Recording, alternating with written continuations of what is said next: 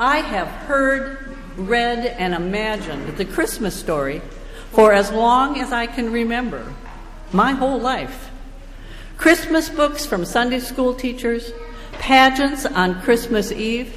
I was always an angel, sometimes even the herald angel, because I can speak loudly. And today I am excited to say that we have 3 of our angels with us from the Sunday school, and one Mary who had to carry a really, really big Jesus. And I went caroling to the homebound, and always the Charlie Brown Christmas show when Lina says, "Lights, please." I grew up on a farm, and I remember being out in our unheated barn when, of course, winters were cold and snowy. I was there with my mom as she milked the cows and sang carols. After Away in the Manger, I looked at the manger in a nearby stall. Mary and Joseph put the baby Jesus in there. I hope they brought blankets. There's a lot of dust and dirt, half-eaten hay, and animal spit. That's icky. On the other hand, what could they do, since that means the innkeeper, that mean innkeeper, had turned them away? I certainly hope that he gave them clean straw for Mary's bed and manger. Straw is much softer than hay. It's a tip. You can take it with you. As I grew older, I gathered nativity sets. As I more carefully read the Christmas story, I discovered that the story is from 2 different Gospels, which have different details. Once I sorted that out, those kings and camels had to stay in a different room until January 6th, when we celebrate their arrival on Epiphany. So what I'm saying here is that I've realized that over the centuries, our Christian love of this story and our need to share the good news with all people caused us to answer the unanswered questions we had. We'll talk about Matthew's tale another day. Today we look at Luke's story. In books, film clips, even postage stamps, you hear or see a donkey, for the obvious need for Mary as she traveled 90 miles when she was 9 months pregnant. And we actually hear or meet an innkeeper who turns them away, sometimes heartlessly or sometimes guiltily. And we hear, see, and maybe smell the barn or stable with cows, birds, lambs, chickens, all manner of animals, because, well, where else would you find a manger? That's the story I do use with our children to engage them with this amazing event. I really believe and celebrate these additions to Luke grow out of our love for Luke's account and the power of it over the millennial. But Luke's bare bones story of Jesus' birth centers on a manger. He uses that word 3 times in 20 verses, which indicates, I think, that it is important to the story. And Mary gave birth to her firstborn son and wrapped him in bands of cloth and laid him in a manger because there was no place for them in the inn. I do want to say, icky aside, that using a manger for a crib is a creative, make-do-with-the-circumstances kind of idea. Kudos to Joseph, Mary, and probably a midwife.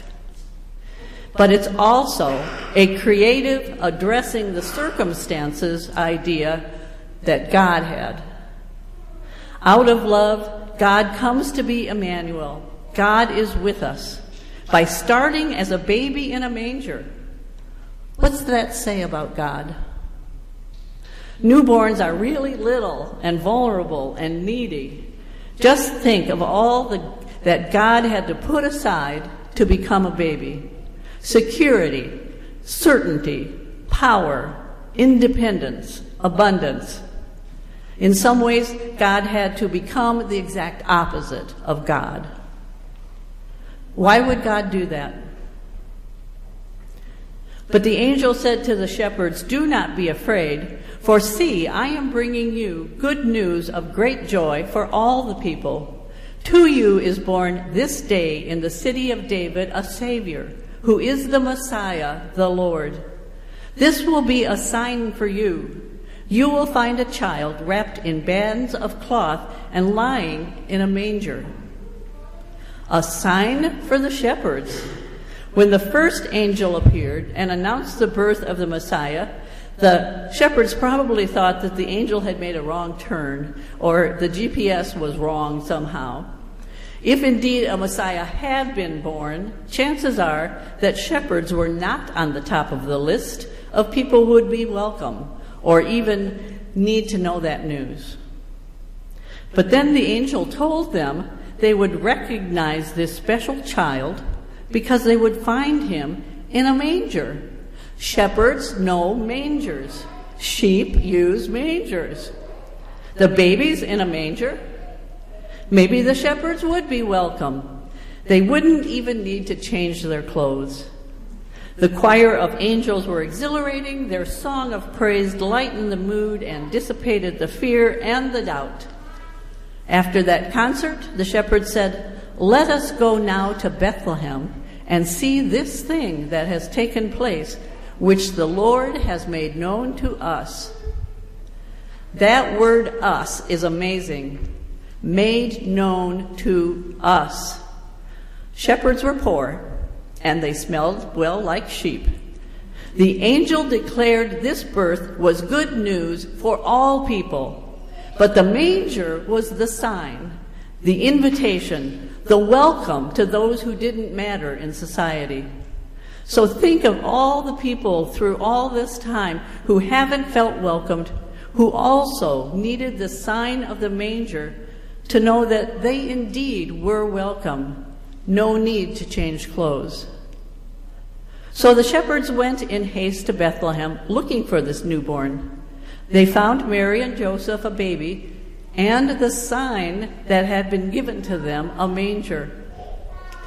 Then they went out telling everybody what they had seen and heard, and the people were amazed. The manger holds good news that is for all people. Emmanuel, God is with us, is born. I have to say, we have been doing this COVID thing way too long, but Emmanuel does not abandon us. Look around you. You can see God is with us in the compassion and care of people whose neighbors have lost so much through the recent disasters.